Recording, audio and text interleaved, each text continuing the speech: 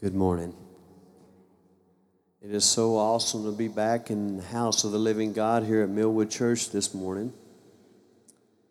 We had a phenomenal time last week and was allowed to minister to, I guess, close to 100 people there. Maybe not quite 100, but it was a powerful time. Let me say, this one guy, he was so caught up in it, he got to break dancing on the floor and spinning, and he won a free T-shirt. Amen. He was, this guy was ready to put it out, but it was a good time in the Lord, and we represented Christ the best that we could, and it was awesome. Amen. We come back today, though, ready to hear a word from the Lord. So if you have your Bibles, I guess we need to go to Revelation first of all. Revelations 22, verse 20 and 21. This is going to be the last page of your Bible. I just wanted you to start turning there because I was going to let you know that this morning I probably need a lot of prayer up here because I'm not someone who likes change.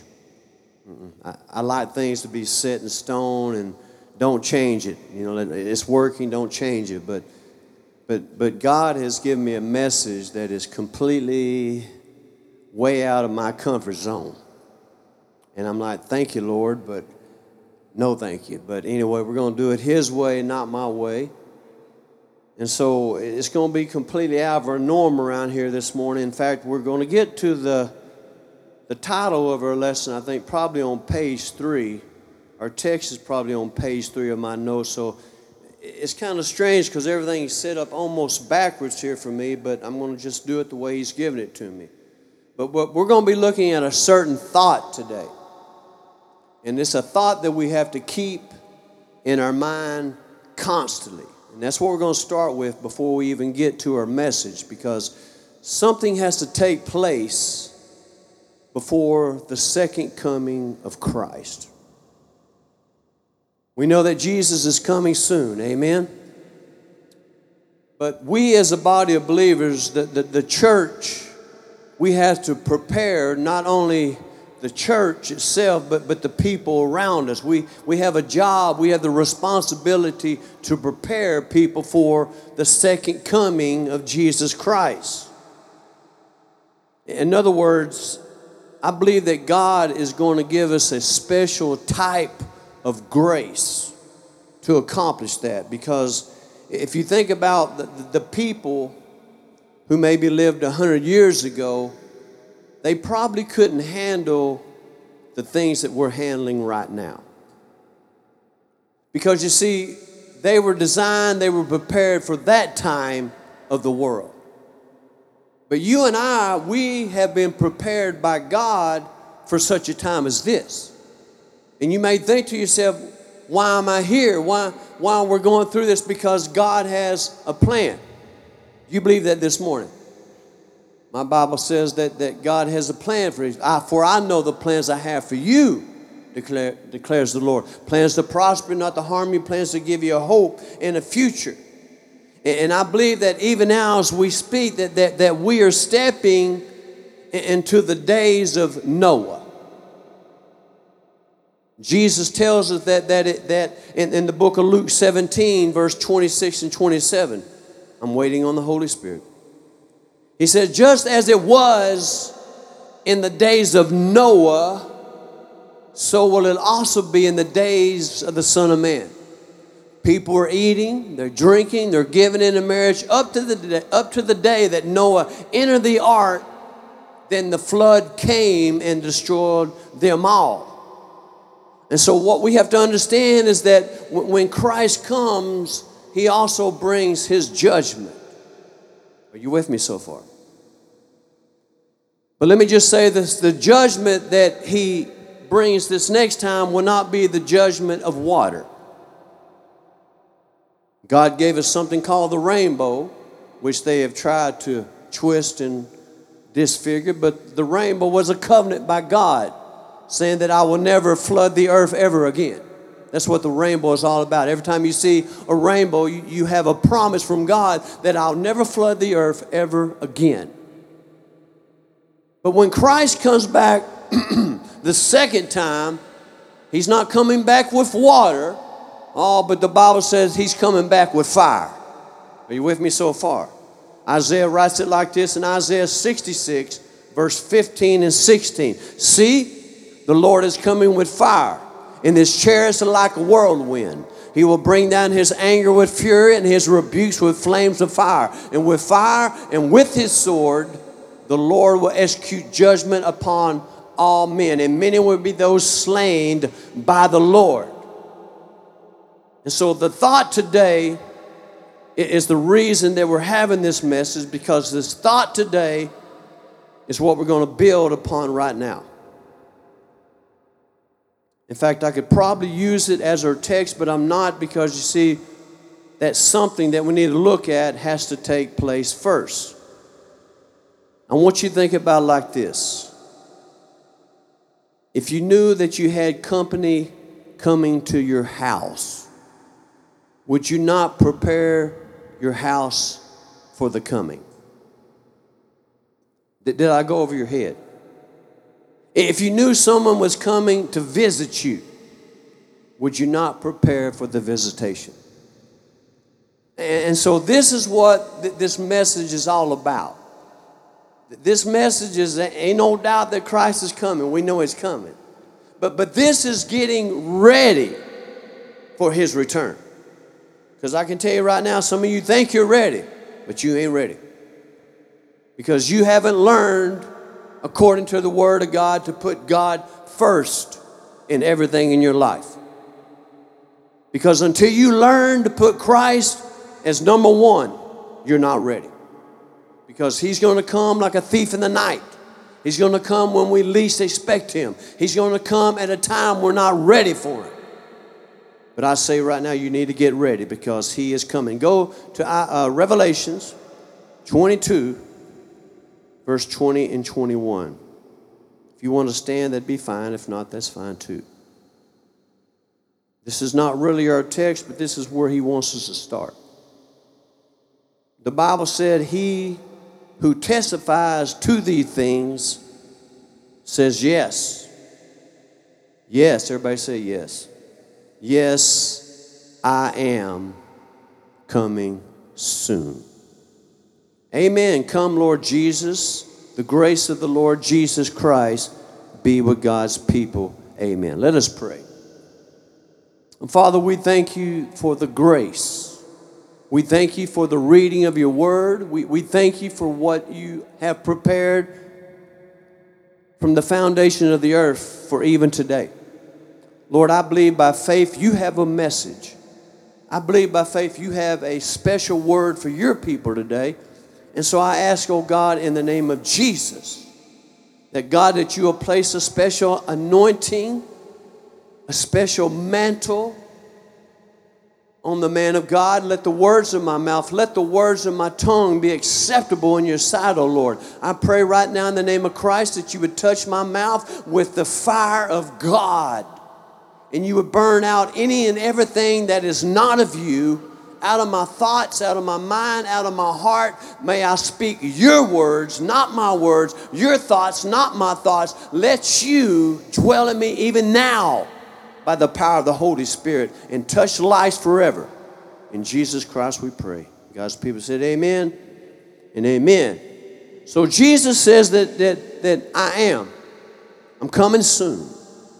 So God is showing us right here that the Christ will soon break through the heavens, come down in the clouds. I think it's in the book of Acts somewhere. It says that, men of Galilee, why do you stand here looking into the sky? This same Jesus who has gone in the clouds will come back in the same way you've seen him leave. Come on, amen. Do you believe he's coming? Say amen. And so I believe that God in his grace is going to give us a special type of grace. You see, Noah, he had to have a special type of grace on his life to accomplish what he did. You know, it took him like 120 years to build that ship. That's a long time to stay focused. I have trouble staying focused for 30 minutes, but 120 years to build that ark. And so what it shows me that God had given Noah a special grace of strength. That God gave Noah a special grace of knowledge. He had to have knowledge to build that thing. He gave him a special type of wisdom to deal with the people. He gave him a special type of grace to have patience. See, we have to be patient as we wait upon the Lord, because those who wait upon the Lord shall renew their strength. And Noah also had to have a special type of grace to love the people who persecuted him. You see, the sooner, the closer we get to Christ, the more the persecution will be turned up. Understand that you're here because you have been given a grace to handle the pressure. And when it gets to the place where like, I can't bear this anymore, God says, let me show you that you can. And God begins to turn up the heat in your life. And you think, I'm going to fold under pressure. He says, no, trust me. I designed you for this purpose. I placed you here right now in this time because you were designed by the hand of God to endure. Are you with me so far? Let me show you something unusual. Ephesians chapter 1, verse 11. Listen carefully to this. Paul says, in him we were also chosen, having been predestined according to the plan of him who works out everything in conformity with the purpose of his will. See, God, he had to create us at this time for his will, for his purpose. Because as the time grows closer to the days of Noah, people hate each other. People are despising each other. There's hardly no love found anymore, and sometimes even in the church. But it takes a special type of people, and that's you, to endure it. You look in the mirror, you see something that God has designed for now. My wife said she was struggling this morning. Her head was spinning. I'm saying because the world around us is coming unwound. And because of it, we feel the effects of it. Do you sometimes just think, oh my gosh, what's going on here? It just feels like everything is coming undone. And so Paul describes our world for us. He identifies it perfectly. 2 Timothy chapter 3, verse 1 through 5. Listen to this. If this doesn't describe our world today, then I'll just sit down. This is our world. He says, but mark this. There will be terrible times in the last days. People will be lovers of themselves. That's not today. Come on, amen. Because everywhere you look, someone's taking a selfie. Oh, I don't love myself. Then why are you constantly taking your picture? You think about it like this. When you were a kid and they passed out the picture of the group, the classroom, who was the first person that you looked for? Case closed. People will be lovers of themselves, lovers of money, boastful, proud, abusive, disobedient to their parents, ungrateful, unholy, without love, unforgiving, slanderous, without self-control, brutal, not lovers of the good, treacherous, rash, conceited, lovers of pleasure rather than lovers of God. He says, having a form of godliness, but denying its power. He says, have nothing to do with them. How many times have you read that scripture where it says, come out from among them and be separate, says the Lord. Be the head and not the tail. Come on, amen. And that's you and I, because we cannot conform to the image of this world. But we have to be transformed by the renewing of our minds through the Word of God. We have to take the Word of God and we have to use the Word of God in such a way that you and I will be changed. Not to the image of your pastor, but into the image of Jesus Christ. And the reason we do that is because time is running out. See, you can't save the world around you if you're looking just like the world. That there has to be something different about you that would cause them to be attracted to what it is they're seeing. And they'll ask you, what is it about you there's something about you, I really like it. Something stands out, and that something's called Jesus. Because if you don't have Jesus shining out of your life, the Bible says, go and make disciples of all nations. See, we are supposed to represent Christ throughout the world, everywhere we go. When we went last week as a band, down to Livingston, we were representing something so much bigger than ourselves. Because we're just 5 simple guys. But when we stepped into that place, that church, the house of God, we represented the living God. We represented the kingdom of God. We represented the Word of God. And so our life and everything we did reflected the one we served. Are you with me so far? And so let's look at this important grace that God has given us. 2 Corinthians 9 and 8. And you'll see that this is not just some grace, but this is referred to as all grace. Everybody say all grace. The Bible says, and God is able to make all grace abound to you, so that in all things, at all times, having all you need, you will abound in every good work. In other words, He's not going to just give you a little grace, but He's going to give you all the grace it takes to accomplish His will.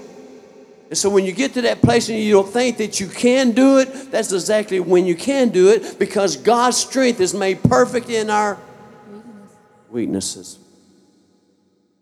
God's strength is made perfect. God's strength is made perfect in our weaknesses. The weaker we become in our flesh, the stronger He can reflect. So when you think you're a nobody, you're perfect for the job. So let's look in Ephesians 2:10. We're going to see that right here we are the perfect tools for today. Ephesians 2 and 10, the Bible says, for we are God's workmanship, created in Christ Jesus to do good works which God prepared in advance for us to do. Listen to what Peter says, 1 Peter 2, 11 and 12. He says, dear friends, I urge you as aliens and strangers in this world. Stop right there. Now, all these aliens that we're hearing about on television, this is not what he's talking about. He's not talking about the grays or whatever you call them, okay? We're the aliens. We are identified as strangers.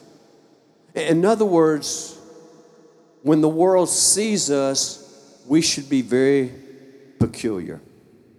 Peculiar people, unusual. When people meet me, they're probably thinking, he's a weirdo. I am. I'm the strangest person you'll ever meet. You know why? Because you may be a fool of something, but I'm a fool for Jesus. I am a Jesus freak. Come on, amen. You want to talk to me? We're going to talk about Jesus because that's my number one subject. I love fishing. I do that sometime. I like camping, survival. That's what I do sometimes. But my number one priority in my life is Jesus Christ. And that's what makes me an alien and a stranger to the world. So he said, dear friends, I urge you as aliens and strangers in this world to do what? To abstain from the sinful desires which war against your soul. Live such good, godly lives among the people among you that when they see your good deeds, they will glorify God on the day He, what? Visits us. In other words, we should live such a good life on this earth that when Christ comes, they're going to glorify God. Your people rock. Come on, amen. These people are solid because they represent you 100%. Body, soul, and spirit. Are you with me so far? So let's just go ahead and give our message today a title. Our title this morning is, Yes, I'm Coming Soon. I want you to turn to your neighbor this morning and say, neighbor, do you realize how close we are to the second coming of Jesus Christ? If you believe it, say amen. Hallelujah. Listen to this. 1 Thessalonians 5, 1 and 2, Paul says, now, brothers, about times and dates, we do not need to write to you, for you know very well that the day of the Lord will come like a thief in the night. Jesus said in Revelation 3 and 20, behold, I stand at the door and knock. If anyone hears my voice and opens the door, I will come in into him and he into me, and he will eat with me and I will eat with him. Are you with me so far? In other words, I'm going to stand. I'm going to stand right at your heart, and I'm going to knock, and I'm going to keep knocking until you allow me in. In other words, you and I, as the men and women of God, we have to bring to the world around us a Jesus who's wanting to enter their life. What does your shirt say? It says, Jesus Christ will change your life. Roger walked in and I read it. I'm thinking, hallelujah. Therefore, if any man is in Christ, he is a what? New creation. The old is gone and the new has come. And all this is from God, who has reconciled us to himself in Christ and has given us the ministry of reconciliation. Our ministry is called reconciliation. In other words, God is desiring to reconcile the world back to himself. Through Adam, all men sin. Through Jesus, we all can become righteousness through his blood. Are you with me so far? So now that we have our foundational verse, let's go to our text, which you will find is a very familiar passage of scriptures, one you've heard probably numerous of times over the years, but that's okay, because that is where God's taking us now. Here's our text. Mark chapter 1, verse 16 through 20. I promise you, you know this story. As Jesus walked beside the Sea of Galilee, he saw Simon and his brother Andrew casting a net into the lake, for they were fishermen. Verse 17, come follow me, Jesus said, and I will make you fishers of men. At once they left their nets and followed him.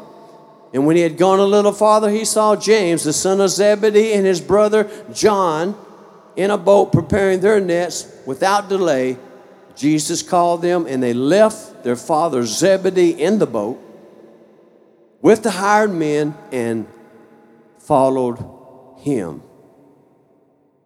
Y'all ready for this? So let's just dive into the meat of the lesson right now. This is what God has shown me. He says, the closer you follow me, the more I will make you hungry to fish for men. The closer you walk with me, the more desire you will have to win souls. The closer you live with me, the closer you pray to me, the more you read my word, the more your desires will change. You're not going to desire to have big homes and big cars and fancy this. No, your desires will change. Because when you begin to follow Jesus, I'm not saying follow religion. I'm not saying follow a church. I'm saying following the King. When you decide that I'm no longer going to follow the world, but I'm going to follow the King of Kings and the Lord of Lords, let me say this. Your desires will be like his desires. He has one desire: to save the world. What does God desire from you? To save the world. Are you with me so far? But I'm talking about following Jesus. And so if you're following someone, that means someone is what? Leading you. Is that correct? If you're following someone, that means what? Someone's leading you. Paul said it like this, Romans 8:14. For those who are led by the Spirit of God are the children of God. Jesus said it like this, John 8:31 and 32. To the Jews who had believed in him, Jesus said, if you hold to my teachings, you are really my disciples. Then you will know the truth, and the truth will set you. You see, to know the truth is to apply the truth. He didn't say know about the truth. He said the moment that you know the truth, in other words, when you begin to practice what you know, that is when you begin to know. Did I go too fast? The moment that you begin practicing what you know about, that's when you begin to understand it. Let me prove it to you. Look in the book of Philemon. Don't turn there, because we'll be here till next week. You're looking for the book of Philemon. It's only one page, and I can't find it half the time. Like, where is it? I know it. I go to the index. But in the book of Philemon 1:6, listen to this. He says, I pray that you may be active in sharing your faith so that you will have a full understanding of all the good things we have in Christ. Let me bring it to where the rubber meets the road. You can't understand what salvation is until you learn to give it away. Hallelujah. You think you know what salvation is. No. You don't have a clue.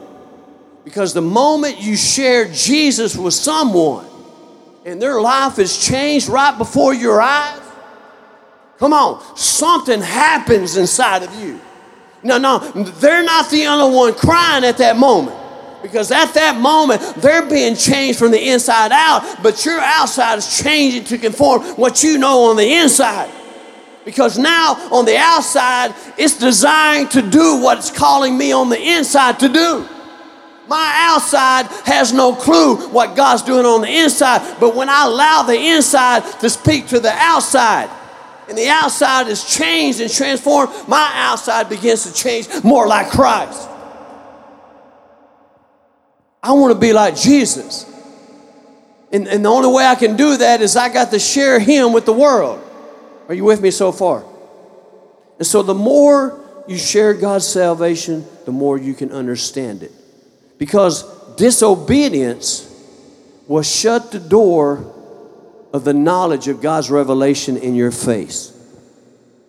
The moment you say no, the door of understanding says closed. Can you imagine going down there, putting on the rock show and never share Jesus with nobody?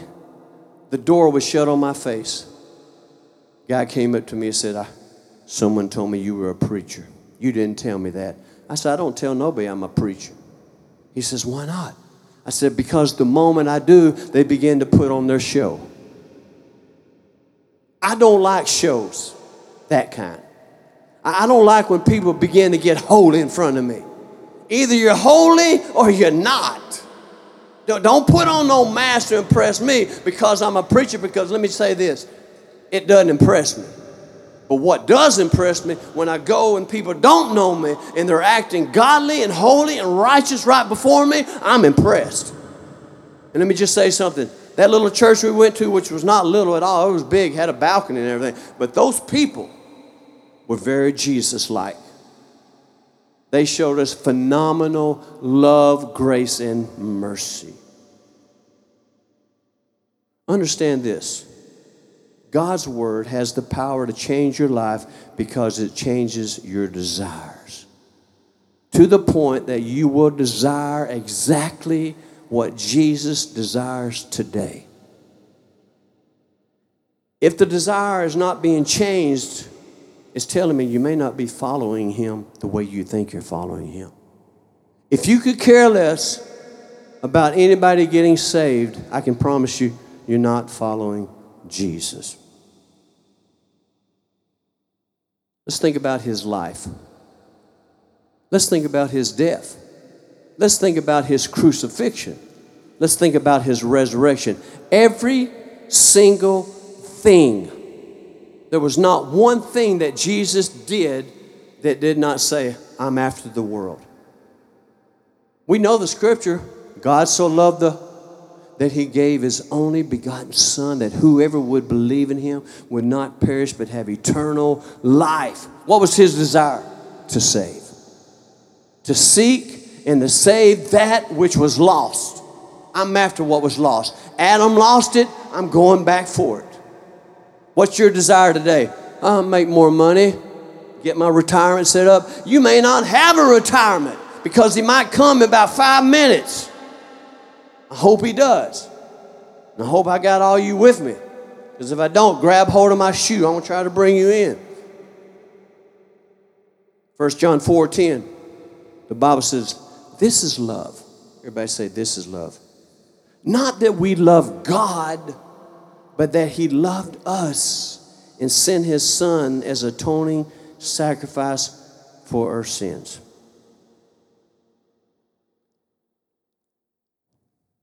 If I came to Austin right now, church is over, and I come to Austin, hey, Austin, I need you to follow me. I need to do something.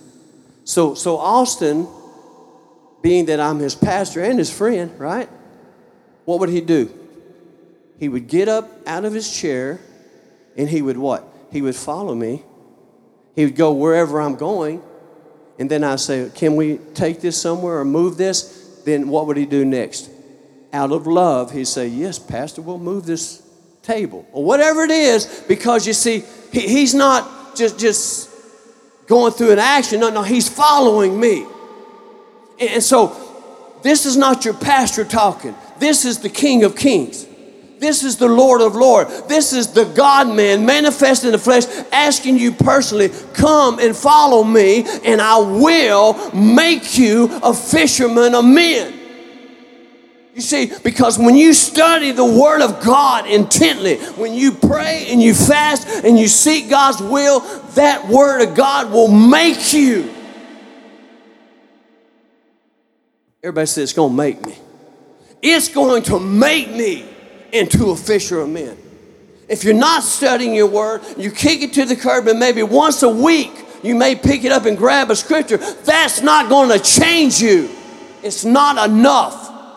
How many times do we eat a day? 3 or 4 times a day? David eats like 6. I'm sorry, 5. Yeah, we went to Livingston. Every time we turn around, he stopped and we'll get a hamburger, bro. I'm like, bro, 2 minutes ago we had a cheeseburger. No, that boy can eat. If we can get the appetite of David, David said, I have a heart for God. The man after God's own heart. If we could get an appetite like that, Lord, I've hid your word in my heart that I may not sin against you. David had a heart. He was the man after God's own heart. He was after God. He was hungry for God. And so since he was hungry for God, that means he was hungry for what? Lost souls. When we get a desire to be like Jesus, when we get a desire to look like Jesus, to act like Jesus, to walk like Jesus, then you'll have a desire to fish like Jesus. Someone asked me, did someone get saved last week? I'm like, no. You know how bad that made me feel? Because I had one desire, and that was to bring in the fish. Come back, and my net was empty. I'm like, Lord. Then she said, well, at least some seeds were planted. I said, yes. I forgot about that part. I don't know whose life that we impacted, but somebody had to be changed because the Holy Spirit was moving by his fire. I forgot my lyrics and songs. I got so wrapped up in Jesus. But here we are serving the King of Kings, and he's saying, come and follow me, and I will make you a fisherman of men. I wrote this thought down this week. I'm going to read it to you because I can't quote it. But think about this thought that God gave me. I truly don't think you can follow Jesus without the thought of fishing for men. And I don't think you can fish for men without the thought of Jesus in your heart. It works hand in hand.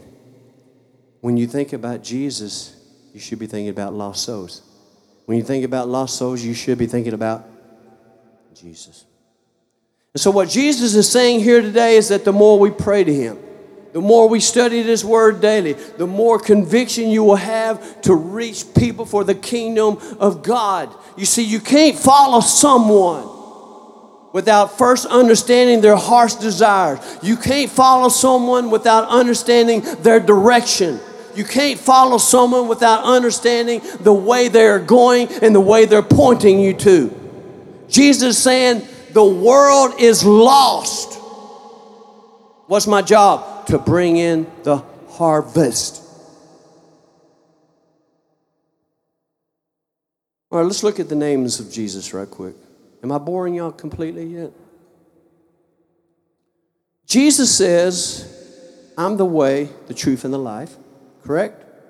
Jesus says that I am the gate and I am the door.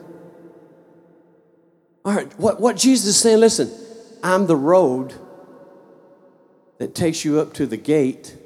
I'm the gate that allows you to come in into the door, and I am the door that lets you into the kingdom of God. I'm everything that you need to get into heaven. And all God is asking us today, not to throw down this awesome sermon, but He's just saying, hey, I want to show you the way, the truth, and the life. I want to show you how to get through the gate into the door. It's that simple. But see, in our mind, we're thinking about, what will they say? Let God deal with them. You be faithful with the little things. Just speak Jesus.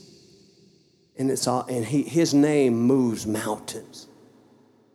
Devils tremble at the name of. There's nothing more powerful than the blood of Jesus Christ.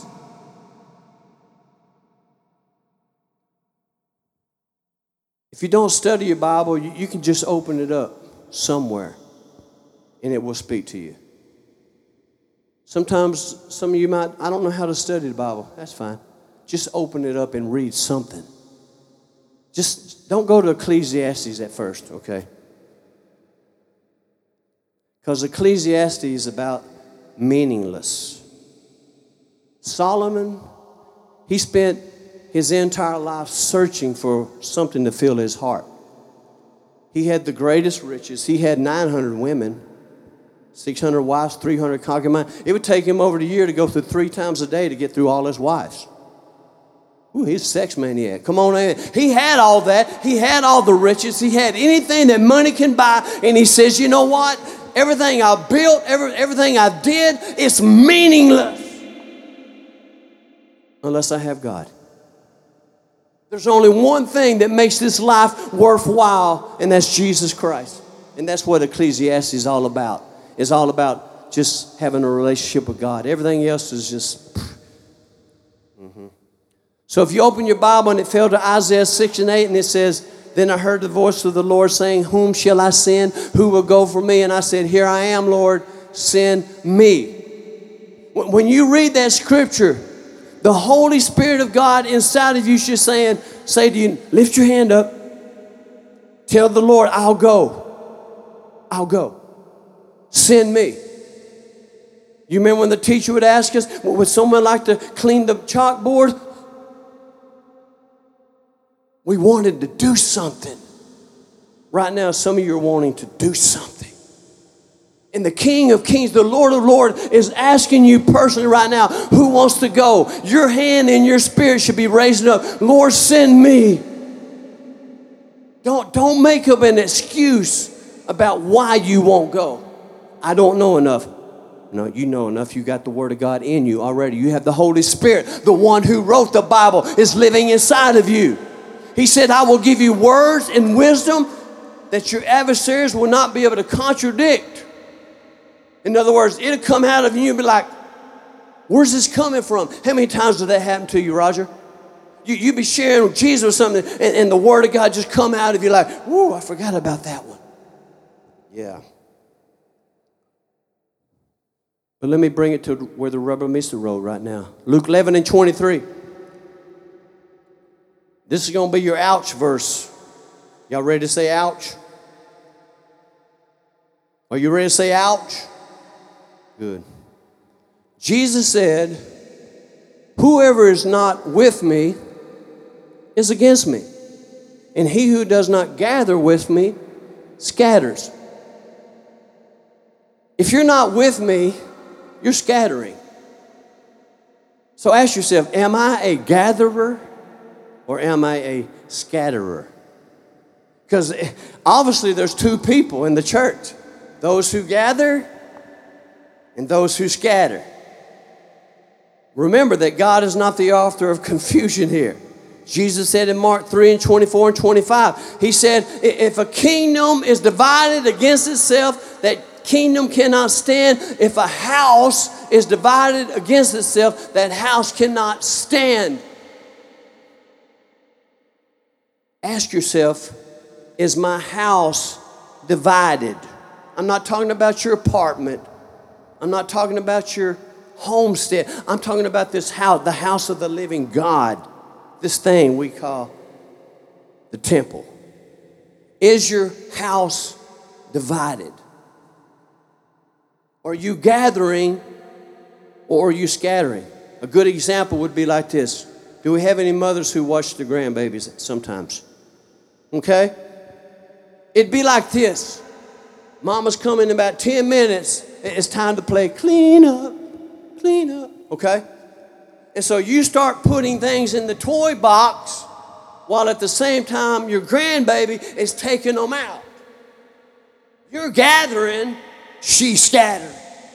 Wait, baby, put them all in the box. No, I want to play. See, that's us where we're playing church. We're not serious about the kingdom of God. Because when you get serious and you really follow Jesus, you will fish.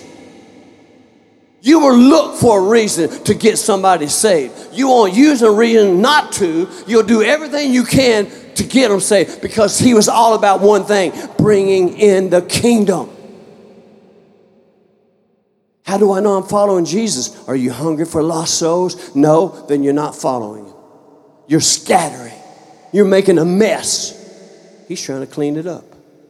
My Bible says this, James 4:8. He says, draw near to God and he would draw near to you. Wash your hands, you sinners, and purify your hearts, you double-minded. James also says that a double-minded man is unstable in all that he does. In other words, you got to have your mind and your heart on the same page. Your heart can't be about God and your mind be about this and that. No. You got to get these two lined up or you're called a double-minded man. If you're double-minded, you're unstable. You're like the wind blowing the waves. You're just being tossed. Anything will move you. No. When you have a mission, when you have a goal, I have a goal right now. I'm thinking to myself, I'm speaking to myself right now, I know these people are saved, but Lord, if there's somebody who's not saved,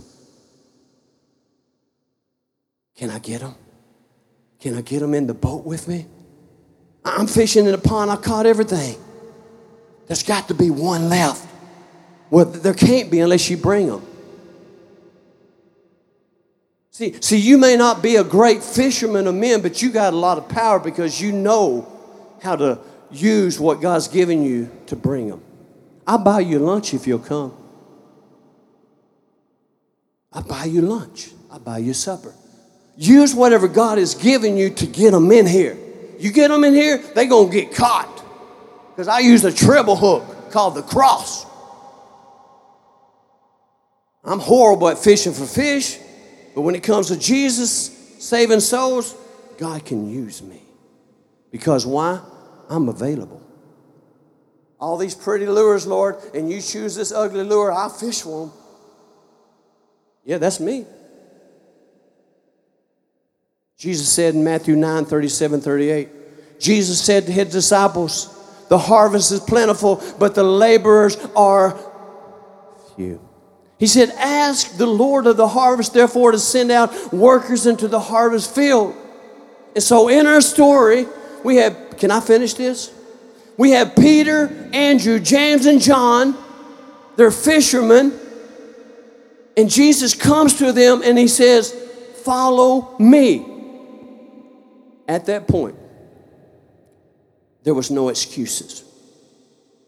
They didn't say, Lord, let me go tell my wife and let me get my toothbrush packed up. Let me go get my 2 weeks notice. Let me go get a new car for the trip. Let me go. No. They never said a single word. They dropped everything they had and they began to follow him. You know what that's called? Faith. It takes faith to drop everything you love and live on to follow Jesus. But that is what he's looking for. He's not looking for someone just to go through the motions. No, he's looking for radical people who will sell out for him. Give it all. Why? It's worth it. It's worth it. Luke 14, verse 16 through 20. I told you this message is different. Jesus replied, a certain man was preparing a great banquet and invited many guests. And at that time of the banquet, he sent his servants to tell those who had been invited, come, for everything is now ready. But they all began to make excuses. The first said, I have bought a field. I must go see it. Who buys property without looking at it first? That's a terrible excuse, right? Please excuse me. Another one said, I bought 5 oxen. I'm going on my way to try them out. Excuse me. Still another said, I just got married, so I can't come. If you marry someone without Jesus, you're already in trouble. You see, in this parable, everybody made excuses except one person. And that's the man who is doing the inviting. He didn't say, Lord, I'm not ready to go share. No. He went. He did his job. And all God is asking us right now just to invite people into the kingdom of God. It's real simple. But here's something that you have to keep in mind. If you don't warn them, if you do not tell them about Jesus Christ, their blood will be on your hands. Did y'all hear me? If you don't warn people who are living in sin that if you keep living like this, if you don't turn to Jesus, there will be hell to pay. If you reject the Christ, the Son of the living God, you reject his way, his teaching, and his word, you will split hell wide open. If you don't tell them, Ezekiel 3:17 through 19 tells us something that you don't want to read. Son of man, son of woman, I made you a watchman for the house of Israel, so hear the word I speak to you and give them warning for me. From me.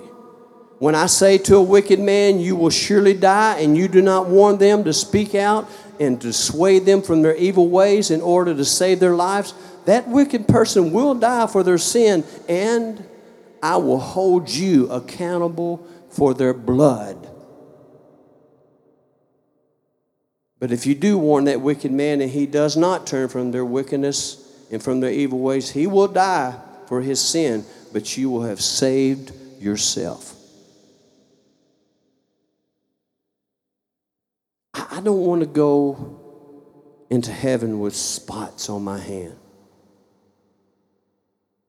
There's George's blood and Martha's blood and Leroy's blood and Samantha's blood, and I don't want to walk in there with blood. I don't want to be like this to Jesus. Let me see your hands. But no. I put them in your path. You know the word of God. You know the truth. But you were ashamed of me. I'm not ashamed of Christ. My Bible said if you're ashamed of me before men, I'll be ashamed of you before my Father in heaven. You have nothing to be ashamed of. You know why? Because you are the king's son or daughter. You belong to the Most High. We should stick our chest out and our shoulders back. And we should be so proud of who we belong to that anybody that crosses our path, we should say, you know what? I don't want your blood on my hand. They're going to like, what are you talking about? Well, let me just tell you what I'm talking about. If I don't tell you about Jesus, then you will be on my mind, on my heart, on my hands when I stand before God. And I don't want that. So right now you need to pray in your heart, Lord, if I pass somebody up, forgive me of my sin. Get it off of you. Ask God to cover you because he will. There's no sin that he will not forgive except the blasphemy of the Holy Spirit. We're not preaching on that today. I close with this. Can I close? Matthew 18, 12 through 14. Jesus said, what do you think? If a man owned 100 sheep and one of them wandered off, would he not leave the 99 on the hill to go look for the one that wanders off? And if he finds it, I tell you the truth. There's more rejoicing over that one sheep that wandered off than over the 99 who did not wander off. He's just looking for that one. When I fish, and I'm fishing right now, I'm not fishing for the whole crowd. I'm looking for that one little sheep, that one little lamb that's wandered off from the flock. You've been alone. Every eye closed, every head bowed. I'm looking for you right now. I'll buy you lunch if you'll come. How about that? And I'll charge you to Millwood Church. Hallelujah. No, I'll pay for it out of my pocket. It's worth you. My Bible says, what does a man profit if he gain the whole world yet lose a forfeited soul? I'm looking for one lost soul in a pool of saved souls. If you're that one lost sheep, I ask you right now with all my heart, please come down here right now. Make your way and let me pray with you. Let me get you saved. Because tomorrow may be too late. You say, I have plenty of time, preacher. No, we don't know that. That's the problem. Because we are living in the days of Noah. And there is a special type of grace right now prepared to save you in a time such as this. God can take you right now, change you from the inside out, and make you into a new person. Right now you're thinking to yourself, you know what? I have not been fishing. In fact, I haven't really been hungry about fishing at all. It changes right now. Because right now Jesus is saying, hey, it's time for you to step in the boat with me. What we're going to do, Lord? We're going to do some fishing. And you say, God, just give me someone to witness to. He will. Just ask. You have not because you ask not. Just ask him for someone. He'll put them right in your path. And all it takes is one word to start the conversation. Just say, do you know Jesus? That's the most important thing you can say. Do you know Jesus? Let's all stand. I appreciate you guys bearing with me this morning and letting me finish this message. But I think it's important, don't you? I think it's important that we leave here with the thought. The thought is this: I'm called to fish. Everybody say, I'm called to fish. No, I didn't hear you. I mean, do you believe it? I'm called to fish. I'm not called to do anything else but to bring them in. You bring the fish in, Jesus will clean them. How about that? Don't worry about cleaning them. Jesus will take care of that part. Just bring them in. If you need gas money to get there, call me. I'll give you some money. We'll get you. Whatever it takes to get you there. Come on, are you listening to me? Whatever it takes to get them saved, be willing to go that extra mile. If you didn't know Jesus, I would climb a mountain to save you. I would swim an ocean, and I can't swim a lick, maybe a little. But I would try all my might to get you to Jesus if you didn't know him. I believe you do. Brian, what would you do to save me, man? Any and everything. How much would you give for one soul? Think about it. Would you give everything you own for one soul? Jesus did. And we're his followers. Think about it. Let the word of God just soak into you right now. And just allow the word of God to change your desires. Quit worrying about Taco Bell. Quit worrying about a Pepsi or a Coke. All that will take care of itself. Quit worrying about a new outfit or a new purse. Who cares? Who cares if your car sucks? All that God cares about is lost souls, period. Can we do it? Or will we do it? I know we can do it. You know why? We have something inside of us called the Holy Spirit of God. You have God inside of you, living, dwelling, empowering you to accomplish it. You can't say, God, I couldn't do it. Why? I'm inside of you. My Bible says nothing is impossible with God. Come on, Pierre. I want to pray for you. Chris, I want to pray for you. Roger, get behind him. Stand right there. Young man was shot right here, went all the way through him, came out the back. Just recently, just got out of the hospital. Lord, don't knock him down. This is not the that's not good, Lord. But I want to pray for complete restoration inside of you. Look at me. Body, soul, spirit, and mind.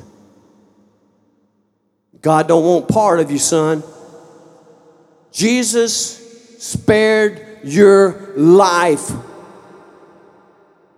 He could have said, go 1 inch this way, and it'd have been over. Lights out. But no, God had allowed just enough to open your eyes. Is that true? That's true. Now, don't waste no more time, because there ain't much time left.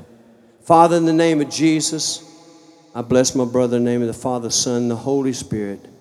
Lord, I pray you bless him and heal him, deliver him from anything the enemy is trying to latch on to him. I pray that you'd restore his body even now 100%. Restore his mind, his soul, and spirit, Lord. Draw him closer to the cross than he's ever been. Lord, help him to crucify that flesh, and Lord, give him a new hunger and thirst for new things. Lord, I command old things right now in the name of Jesus to fall off. Old habits, old desires, old wills. I pray the new will of God to move fresh in his mind. Give him a hunger and thirst for your word like never before. Lord, I pray that he can't sleep unless he reads something about you. Lord, do something supernatural in his life. You started something now, Lord. Finish it in the mighty name of Christ. I bless him in the name of Jesus. Amen.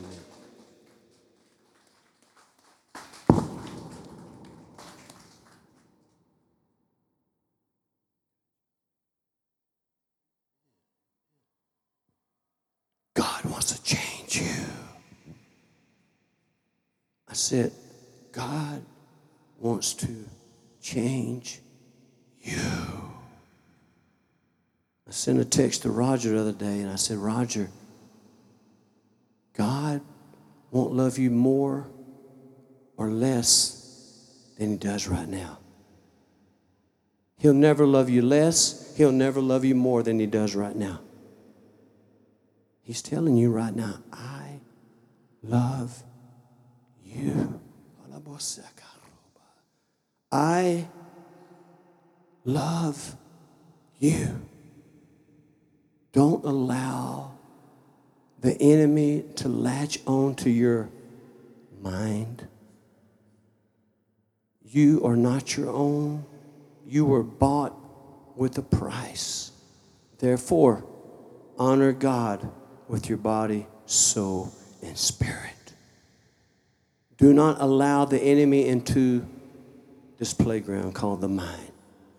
You stand and say, in the name of Jesus, let me hear you say it. I didn't hear you. In the name of Jesus, I command you, Satan, to take your filthy hands off of God's property. I'm not my own.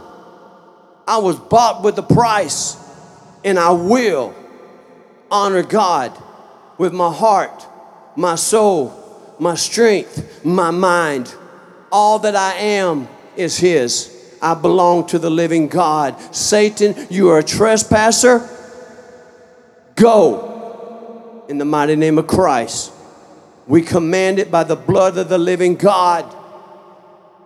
Flee. Come on, amen. Oh yeah, I'm feeling a little revival starting to rise up here. Somebody saying, I got to go to the restroom, then take off. I can feel something happening right now. Because right now you're not thinking about Taco Bell. Come on. You're not thinking about Metallica record. No. You're thinking about Jesus. And now your focus is off everything that had you when you walked in the door. But right now, you got the right heart, because right now you're thinking about bringing somebody into the boat. When we take this fellowship up into heaven, we need to fill her up. When I see young people coming, I get excited. Because I can't reach them like you can. Now, God's giving you a test, and use it as a testimony. All you have to say, God spared my life. What did he do? I got shot. Point blank. 9mm, baby. He came out living, breathing, testifying. Woo! I don't want to be shot, but man, that's awesome. Please don't shoot me. But you guys, y'all have a safe trip going home. And remember, he loves you more right now than he ever will. No matter what you do, it never changes the love of God. Your sin can't change the love of God. Your hatred cannot change the love of God. Your ugliness cannot change it. God is love. That's who he is. He can't help himself. He's freaky about you, man. I used to be crazy. I couldn't wait to see my wife. He can't wait to hear from you, man. It's like, he's like waiting. Come on, Sammy, wake up. Call to me. He's waiting on that call. Y'all leave here today excited because you have a king who died for your soul. Amen. Y'all have a blessed day.